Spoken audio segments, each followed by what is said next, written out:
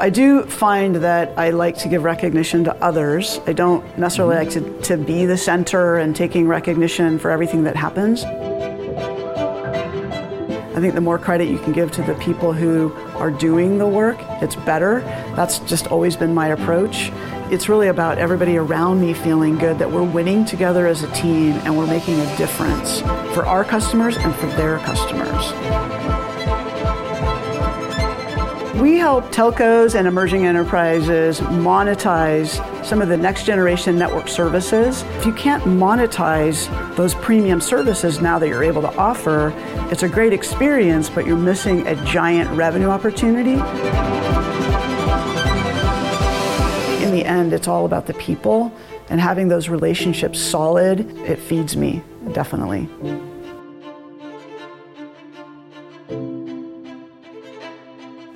This is CIONet TV. My name is Hendrik Dekkers. I'm here today with Glo Gordon, who is the CEO of Matrix Software. A very warm welcome, Glo.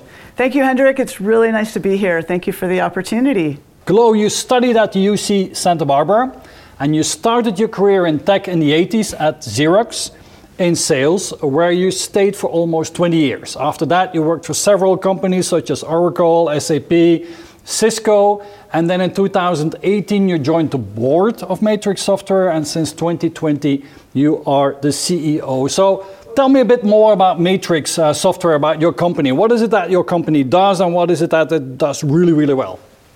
So we help telcos and emerging enterprises monetize some of the next generation network services that are coming out, and a major inflection point for us right now is 5G. So we're really excited to be in the space that we're in, and we do one thing we do very, very well, and that is to monetize these new services that are coming out. Okay, so your customers are many of the telco companies around the world, I can imagine. So you know this industry very, very well. What is the pressure? What is the pressure that you see that telco companies, digital service providers are under at the moment, and how are they reinventing their business to serve better the customer or to win from the competition? What's going on in the industry? Oh, there's a lot happening, especially with what's happening with these use cases that are now demanding, high throughput, at the edge, ultra low latency. Consumers are much more demanding now, and what we're seeing is the need for telcos to reinvent themselves and to be more agile and responsive to the market. The market pressures are increasing, and at the same time, there's a great opportunity to charge a premium for premium services that they're now able to provide with 5G. So there's a lot happening in the market, a lot of investment going on right now in order to compete well as these trends evolve. And how is it that Matrix Software is helping telco companies to address these challenges today? Well, if you think about 5G and what's happening in the industry, there's a lot of spectrum that's being auctioned off.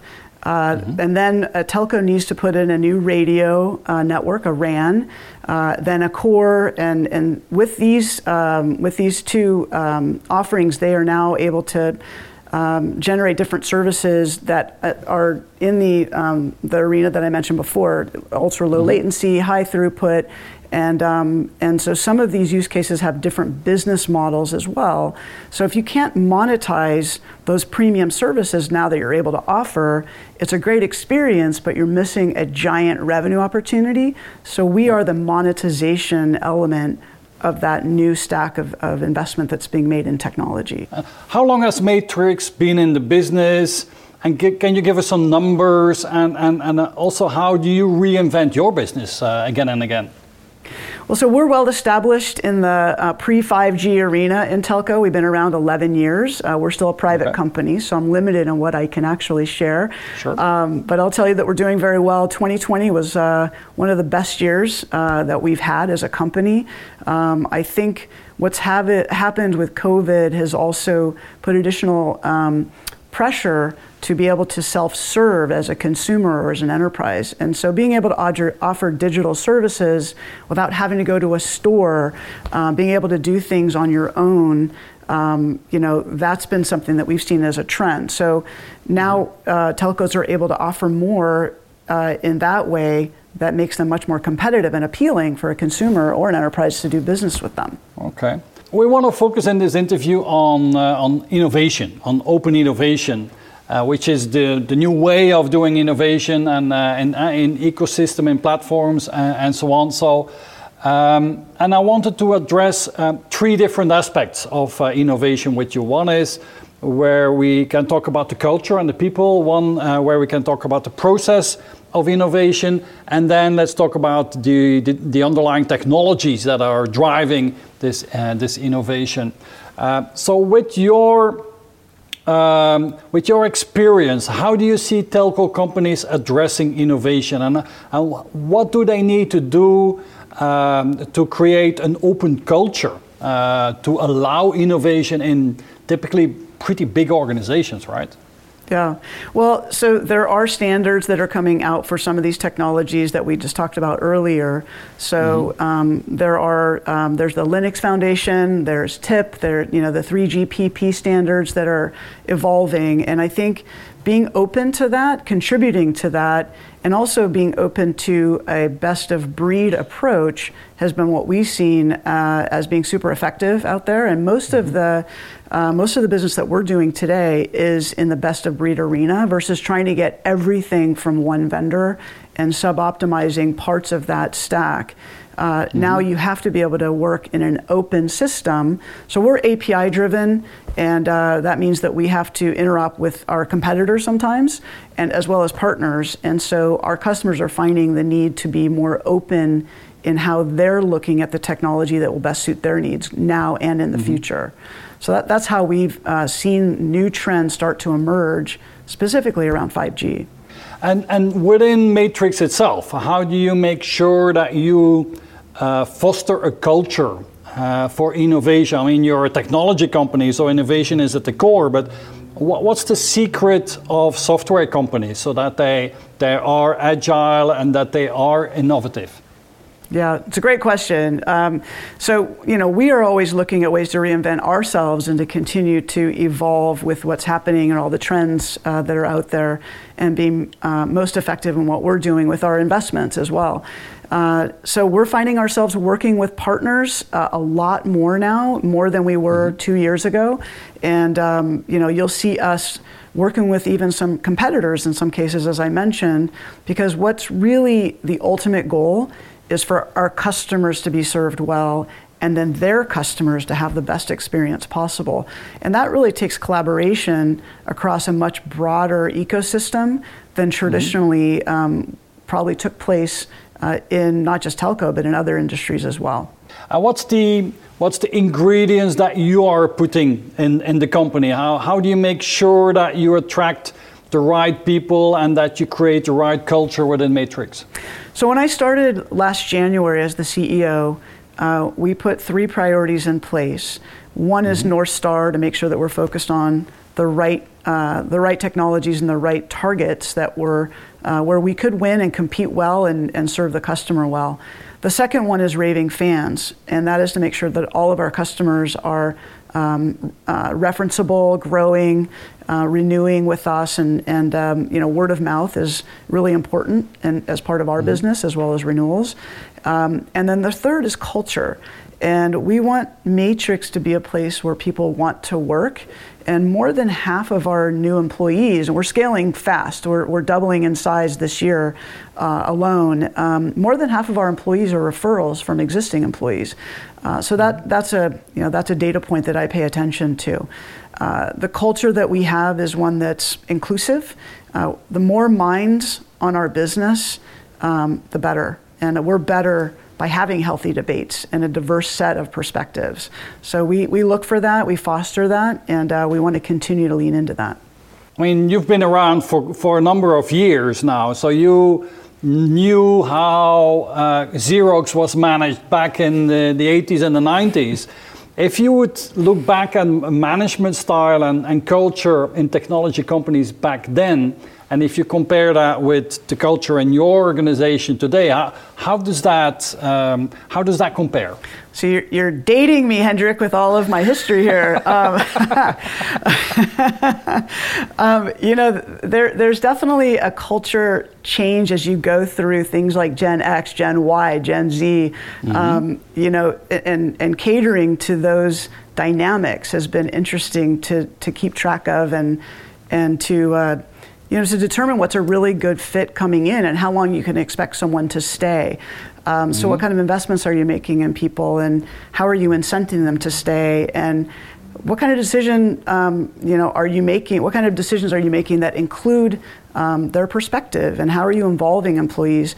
There's so much that goes into that that's so different from when I started. But I would also tell you that I'm seeing a lot of the same people now that I've seen over the years. We're all at different stages of our careers, so you run into people at this stage of the game as well. So I think there's a lot that goes into that, Hendrik, and it is very different today than it was back then. The tools are different. We didn't even have the internet in the 80s when I was a sales rep. We didn't have that to go by. So I'm going to really date myself now by saying that, but that's just the truth. And not having an iPhone or the internet to work with, it's a completely different world today. Everything's instantaneous. And there's just so many resources at our fingertips to be smarter and move a lot faster than we used to be able to. And so, working with these younger generations, what is it that you need to offer them? I mean, why, if there's a high potential technologist in California, why would they come and work for you?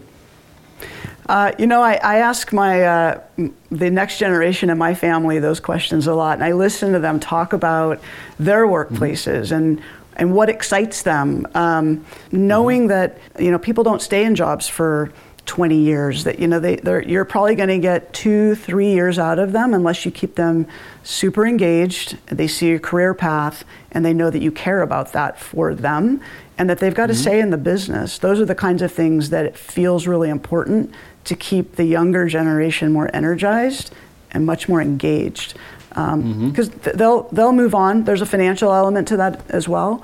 But I think a high level of engagement is really important with that generation. Any generation, but it seems more now that people are willing to move on to the next great thing. So that to me is an important aspect of it. Let's talk a bit more about people. I mean, nowadays, especially with the COVID crisis, I mean, we can source the top talents from around the world now.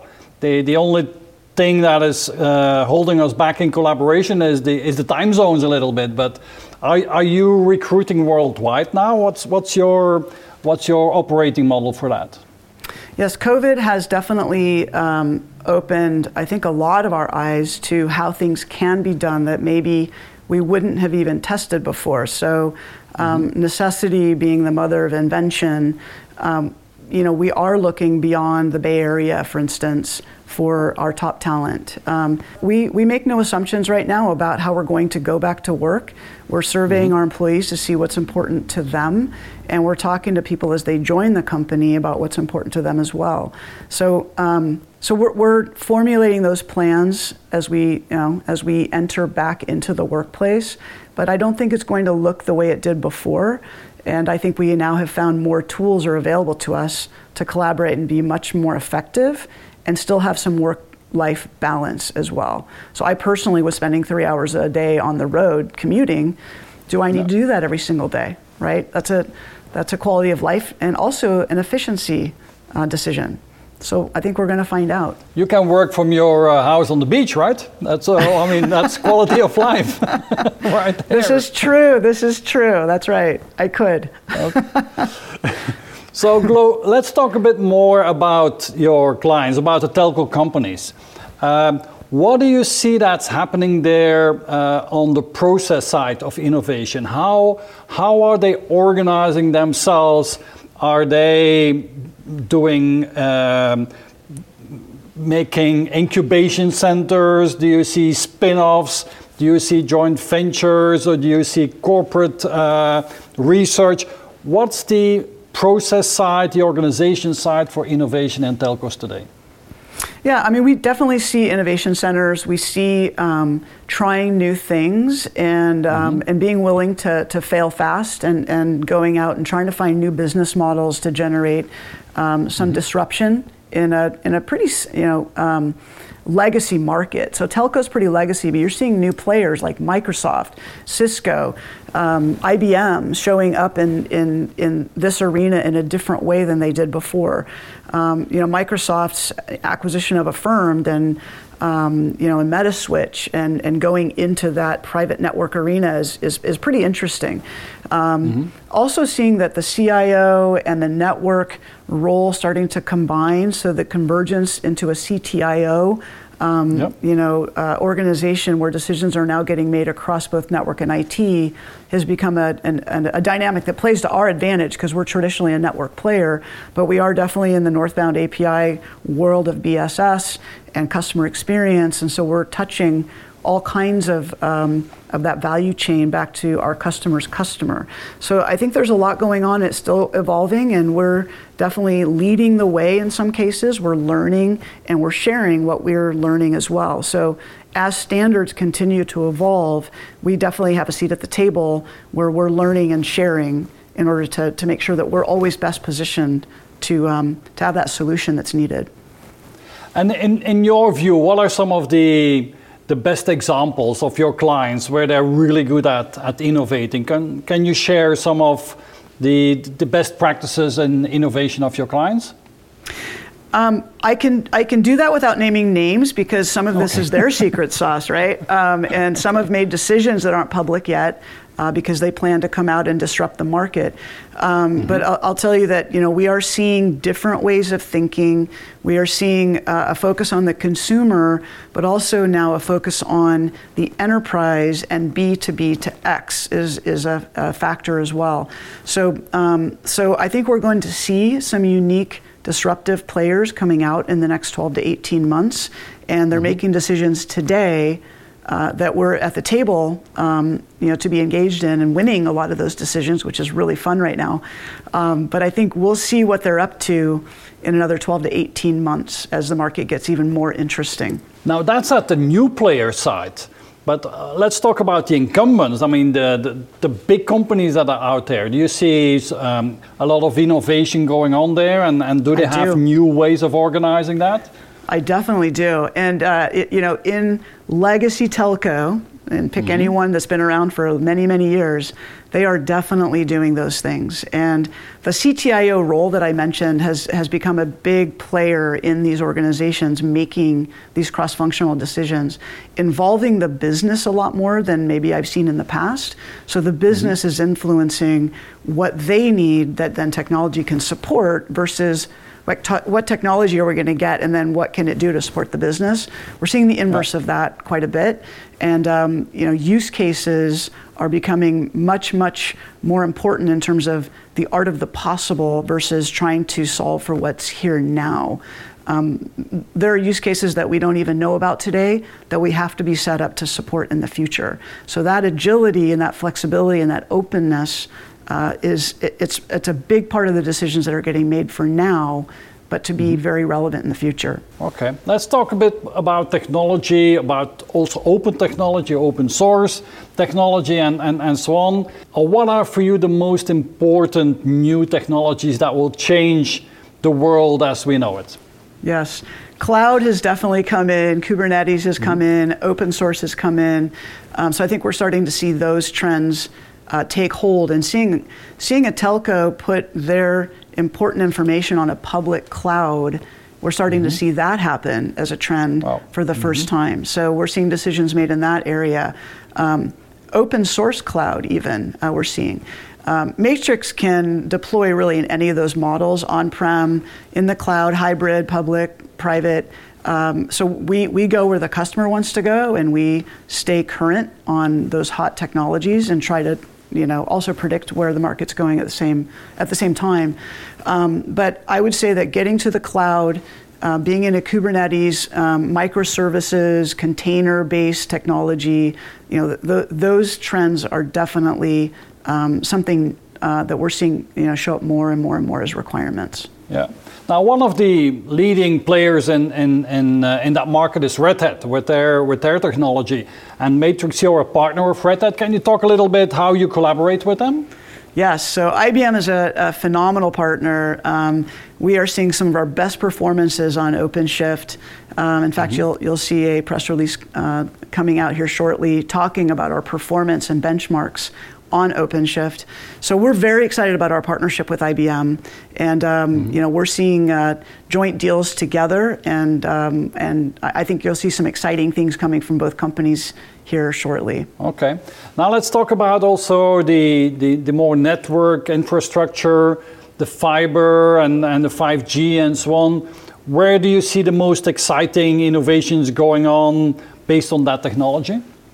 Yes, it's the use cases that are coming out that are very demanding, and being able to offer premium services to different users, being able to offer time-bound or throughput-bound, any type of service that's going to help a customer go faster or to support a use case that maybe isn't available today. Having that dynamic agility is really where we see that going. So, I'm not sure what more to say about that other than there is a ton of money being spent in that area. It's not rip and replace money. It's actually sitting next to legacy stacks. So you're seeing cap and grow, where then you'll see a migration of devices over to a 5G new technology stack. How do we go faster without encumbering ourselves with legacy is part of the puzzle that we're all solving today. And that's something that we see quite a bit of. How do I not hold myself back because I have all these legacy offerings, but I don't want to do the same things I've been doing with new technology? So solving that is really part of how we go forward for the future. Let's talk a bit more about what you call the CTIO role, where the CTO and the CIO role are combined and IT and network is being joined. What do you see as best operating models there, and why is that so changing the industry? I think collaboration across those groups and making the investment go further and standardizing on a few things that helps their investments go further is really important. I also see a lot of collaboration with the CTIO across network IT, obviously because they own those areas, but also with the business. So making sure that the business requirements, what they're seeing as competitive pressures, what they're seeing as what their customers are asking for, and being able to respond to that collectively allows them to go much faster and to be much more profitable. So I think that role has now had a natural, it's a naturally evolving dynamic now inside the telcos that we're seeing, and even in enterprise, where that synergy is becoming much more important as they make these decisions that really impact the business, the top line, not just the bottom line. Let's talk a bit more about your company, Matrix Software. How have you organized or reorganized the company? What's your operating model today? So we have added a COO in 2020, and we've put product engineering as well as delivery and services under that COO so that we've got more collaboration across those technical functions. We also added a chief customer officer in 2020 for our Raving Fans initiatives to make sure that we have a strong process and a strong focus on that. And as a company, we meet monthly and have an operating review for half a day where we go through our key initiatives under those three priorities I mentioned earlier, and we measure ourselves in a dashboard format, in a handful of hours, but we also involve the business. So the company is invited to attend and listen to what's important, listen to the executive conversations, sometimes participate, sometimes present, sometimes own a dashboard. So it's a way for us to organize, but also then operate and execute. Execution to me is the most important thing we can be doing right now once we get set with our strategy. And then evolve that, be open to evolving that strategy as the dynamics change as well. Yeah. So let's talk about your role. How much of your time do you spend on strategy and how much of your time do you spend on execution? I would say that we spend probably, me personally, I probably spend about 30% of my time on the strategy. Fortunately, I have a strong team who knows a lot about this space. So I have a very strong CTO, a very strong head of marketing. Our two co-founders are still with us. They are extremely talented and knowledgeable in this space. And so, I listen to them a lot. I provide my opinion, I have a point of view, but we collaborate on that. And then most of our time right now is spent on execution and really trying to be, as focused as we possibly can on measuring our progress against our goals. So every month we look at progress against the areas that we've identified as priorities for the company. So are you the North Star in the company? That's what the name of one of your three pillars. Is that your role? I would say that I helped with the North Star. If you read the book Raving Fans, you have to know who you are. Your customers need to know who you are against what it is they need. So expectations are always aligned, and then deliver plus 1%. Always deliver plus 1%. And so, I think I could be the North Star across all those priorities in terms of just pointing us in that direction to create those things. Yeah. But it's definitely a collaborative effort. And we all have a say in the business. It's not Glow's business. This is our business. I just am fortunate enough to be sitting in this chair to represent our company to you today. Okay, great. So, Raving Fans, that's the name of the book that we all need to read. That's right. You got to read that book. Okay. It's a good one. Good classic. Okay, great. So, Glow, how would you, you're the CEO, so you have end responsibility here in this organization. So, how would you describe your management style? How do you make sure that your teams are successful? I'd say I'm inclusive. I listen to different points of view. I value diversity and healthy debates. I think if we're not having healthy debates, we're probably not getting to the best decision.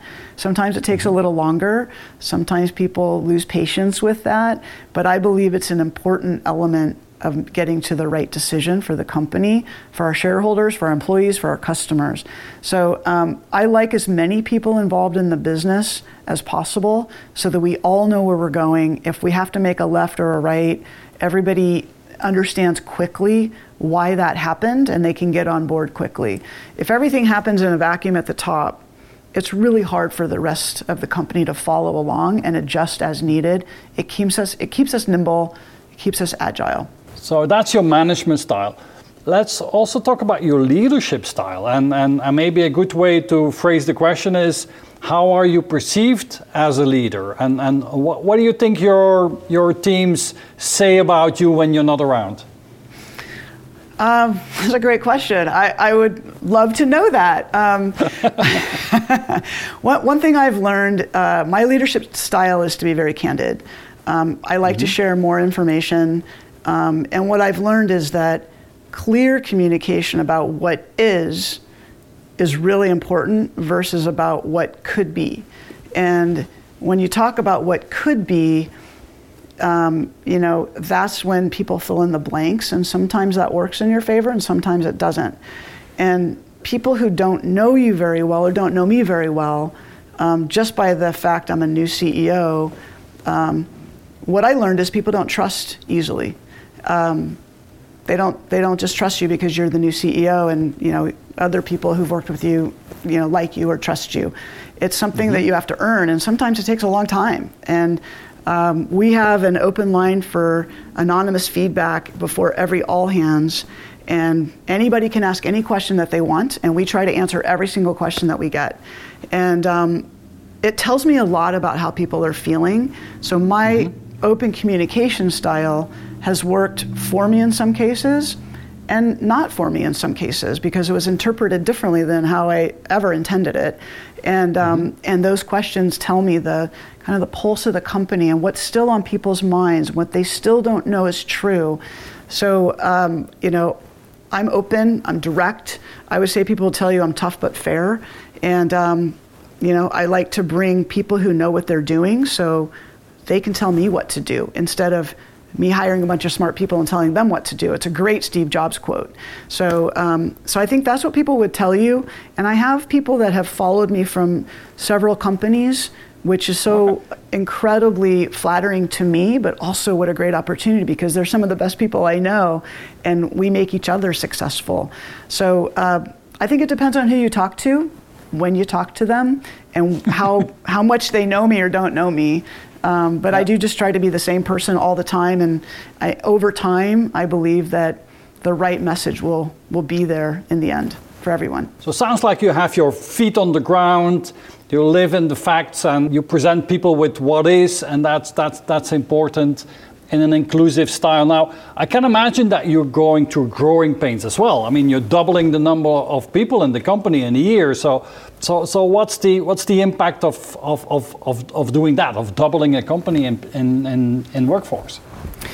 Yes, it's a very important part of the culture right now that we are having to manage. So, you've got people who have been here for a long, long time, and there's a lot of pride in what's already been developed, which is, a phenomenal product, phenomenal company that now needs to scale. So we've pivoted with my joining. We've pivoted from being a technology-focused company to now moving into the scaling, the go-to-market, the commercial focus.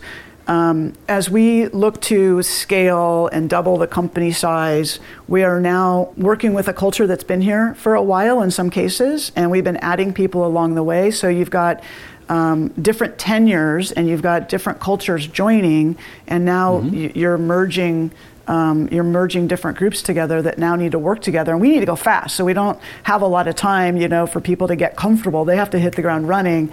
And the experience from the recruiting, it's all part of the process. So what's my touch point like from the very first time I even apply for a role to when I talk to Matrix through the hiring and onboarding process? That's part of it. And then when I join a team, how hard is it to get, incorporated into the culture? And in the COVID world and doing all of this virtually, it presents additional challenges. So it's an evolving culture, and I think we have to make sure we honor those who got us here and then recognize that it's going to take more to get us there. And merging these cultures together is definitely a dynamic we're paying attention to. Now, you were hired in this company to grow the company. I mean, you have your expertise in sales and in go-to-market. So what is it at the end of the week, at the Friday evening, when you're happy? What is it that drives you in your work? That we made a difference, and making a difference with our employees as well as with our customers. Someone was able to launch a new service. Somebody got a great, attaboy from a customer. We won a deal. There's a lot that goes into the end of the week, me feeling good, but it's really about everybody around me feeling good, that we're winning together as a team and we're making a difference for our customers and for their customers. Let's talk a bit more about you, Glo. You as a leader, and let's talk about your personality. So you shared with us that your MBTI profile, your Myers-Briggs personality type profile, that we use as a common thread in our leadership deep dive interviews, that you are an ISFJ. And that's called a defender. And that's somebody who is more introverted, observant, feeling and judging personality. And people with this personality type, they tend to be warm, unassuming in their own steady way. They're efficient and responsible, and they give caring attention to practical details in their daily life. So people with your profile, that tend to be the strengths are that they are supportive, reliable, patient, imaginative, observant, enthusiastic, loyal, hardworking, and good practical skills. Do you recognize yourself in that? I do, and I don't know how could I go wrong when Beyonce has the same profile. I mean, I gotta love that. If I could be in the same company as Beyonce, I got no complaints. Well, let's talk about the I, because I always assumed that CEOs, CIOs, digital leaders, that most of them would be extroverted. Now, it's not true. I mean, it's like 50-50%, I would say. But you can't be a strong introvert and being a CEO. So how do you how do you overcome that? How do you make sure that in an all-hands meeting you're on stage and that you feel comfortable addressing your clients or your prospects or your teams? You know, I have found that I'm not really the only introvert who appears extroverted. I think that's pretty common. And I think, you know, it's how do you feel at the end of a day after having a ton of interaction, being an extrovert?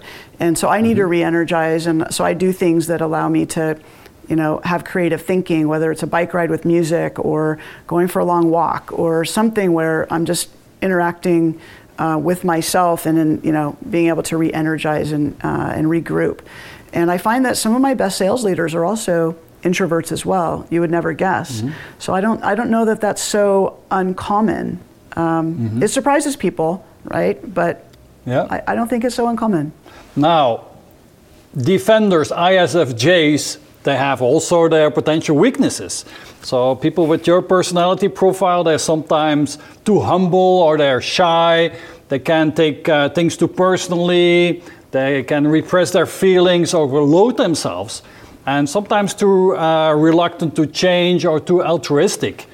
So which ones do you recognize, and how have you overcome these development points, let's call them?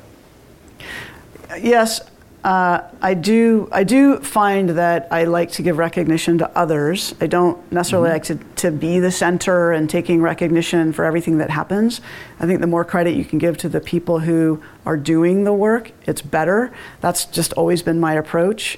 I do tend to also sometimes take things personally when because I care so much about what happens with the company, and so I have to remind myself that this is just how somebody feels about the information that they have, and sometimes we just have to inform people more and keep them more up to date on what's happening, because so many great things are happening. I can't imagine anybody would be, you know, feeling badly about anything. So if anybody's complaining about something, you know, I take it as my personal objective to make sure that that is cleared up as soon as possible. So there's definitely some of that in there. I wouldn't say I'm altruistic necessarily, but sometimes I do things just to pay things forward because I believe in good karma too. Things come back around, and I believe if you're consistent in who you are at every stage of the game, that in some point in the future, that will come back to be whatever it is and whoever you were all along the way. And so far it's paid off for me, because the older I get, the smaller the world gets, Hendrik. And I've run into the same people I knew many, many years ago, and they have, you know, they have influence on things that are important to me. And it's good that we had the experience we did so many years ago, because on some level it built some level of trust. You know what I mean? So you are hardworking, and you run into the danger to overload yourself. So do you recognize that? Do you sometimes work too hard, and how do you avoid that? Especially now in these days where you can work 24/7, and we go from one Zoom to the next team meeting and Teams meeting and so on. So how do you cope with that? Yes, I wake up with the green light on. I always have, and I probably always will. So I'm ready to go, and I have to force myself to take a half an hour when I wake up and just focus on something else, allow myself to think about other things. And you know, my assistant is very good about making sure she doesn't start me too early, because I could easily start at 5:30 or 6 my time with Europe and go till 10, 11, 12 at night with Asia. And so we really try to keep those hours reasonable for everyone. And when you're working with a global team, it's the same for everybody. I feel like everybody around me is working really, really hard and many, many hours. And, you know, some people I feel like they don't ever sleep. And I think, you know, long term, people can burn out. So we have actually introduced Zoom-free Fridays every other Friday. And yes, and that's been an important break for people, that, you know, we all look forward to it because you know you can get some things done, but you're not on Zoom calls all day.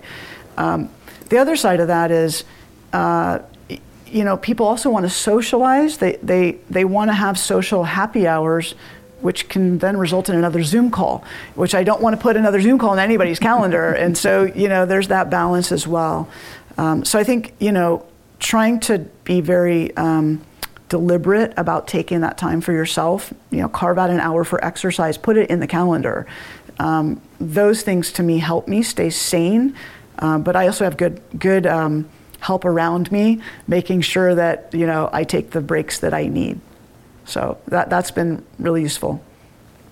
What makes you happy in your life, Glo? I mean, besides going for walks and taking some time for yourself, what is it that really makes you happy?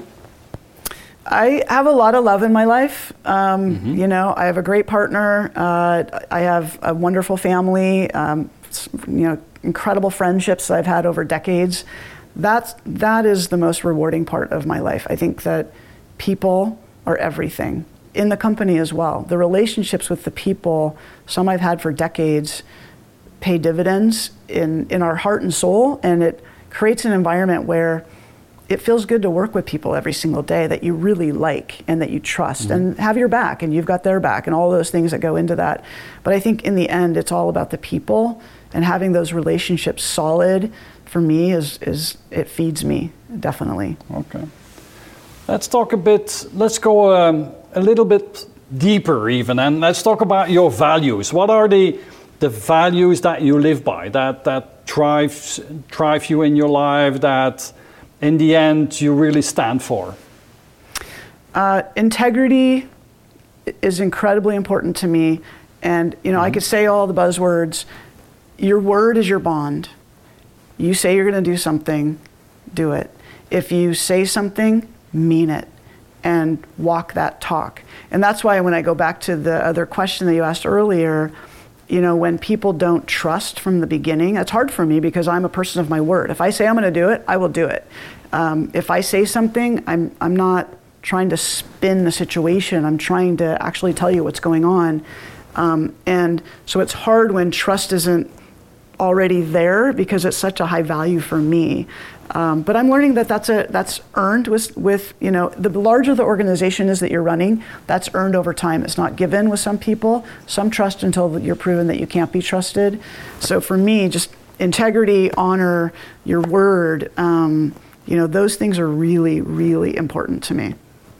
Glo, in your professional life, in your personal life, who are your important mentors or people that you look up to or people that have guided you? Can you mention a few of them? Yeah, sure. My parents, of course. My dad challenged me to reach beyond my grasp. He's the one that said, you must go to college. And, he put me on the right track where I could have deviated probably here and there and got distracted, my younger years. Made sure I got, the right job out of college that, was the right job. So I think getting on the right track from the beginning set me on a track that, helped me just stay focused after that. So getting me through those earlier decisions that, fork in the road here and there, I chose the right path. Thanks to my dad, showed me how to work hard and be focused. My mom has incredible business skills, great financial mind, she's still to this day, she's still doing investor club and buying stocks and trading, and she's extremely sharp and very, very sound financial mind. And I would say those are probably my biggest mentors just in my earlier years to make sure I got on the right track. As I got into my career, there were two people that really made a difference in my career. One was Dave Packer, and he was a regional leader at PeopleSoft. He took a chance on me to go into software when I had just spent all my career in hardware. I took a year off, I pivoted and went into software. Dave took a chance on me based on my leadership skills versus my knowledge of software. And it worked out really well. I had a great experience. He was rewarded for that as well. And the next one, the most recent one, is Jahangir Mohammed, who is the CEO and founder of Jasper, which is an IoT company. I was the CRO there, and it was my first startup experience after being in big companies my whole career. And he took a chance on me as well. And we killed it, and we were acquired by Cisco, and he's gone off to do some noble work, and just incredibly fortunate to have those kinds of people in my career. Okay. Do you have a mantra in your life, Glo? A saying that helps you if you, have to make tough decisions or What's your personal mantra? Yes, my personal mantra is never settle. And what does that mean? My dad actually put it in a way, one last round turn. So, he used to work on a big ironworks project, somewhere where these bolts were human size, big giant bolts, and they would go out and they would crank these bolts. And just when you thought you got them tight, you do one more last round turn, because there's always a little bit more to do. And so, don't settle for less when you know you could get more. Don't settle just because you're out of time or you're tired or you're hungry. Go do it the right way, and don't settle for less than what you know you can get. So just go out and do that one last round turn if you can. I'm curious, Glo, what was the best thing that ever happened to you in your life? The best thing that ever happened to me in my life would have to be meeting my partner. And that would be absolutely the best thing that's ever happened to me.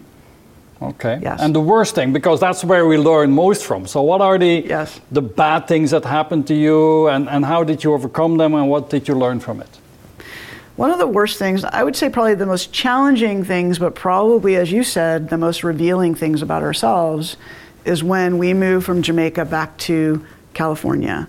And going from a British school system in uniforms and having an extremely diverse set of classmates in every way, and then coming to California, going to a public school where you have to figure out what to wear and how to, get into the communities, and that's a tough age, and having to figure it out on my own without a lot of resources.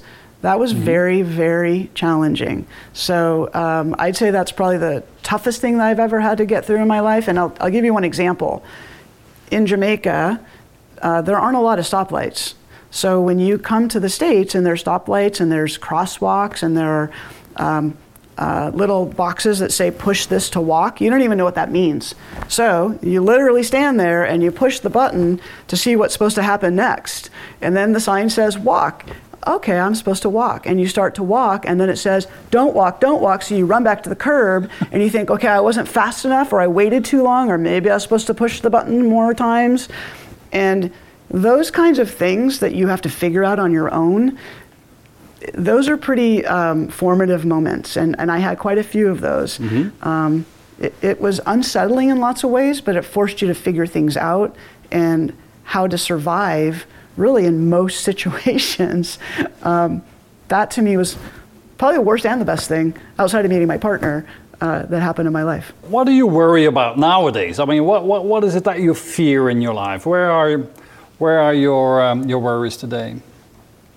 Hendrik, I'm fearless. I don't fear anything, and I don't operate out of fear ever. And I don't make fear-based decisions. And I gut check myself to see if any decision I'm making is based out of fear.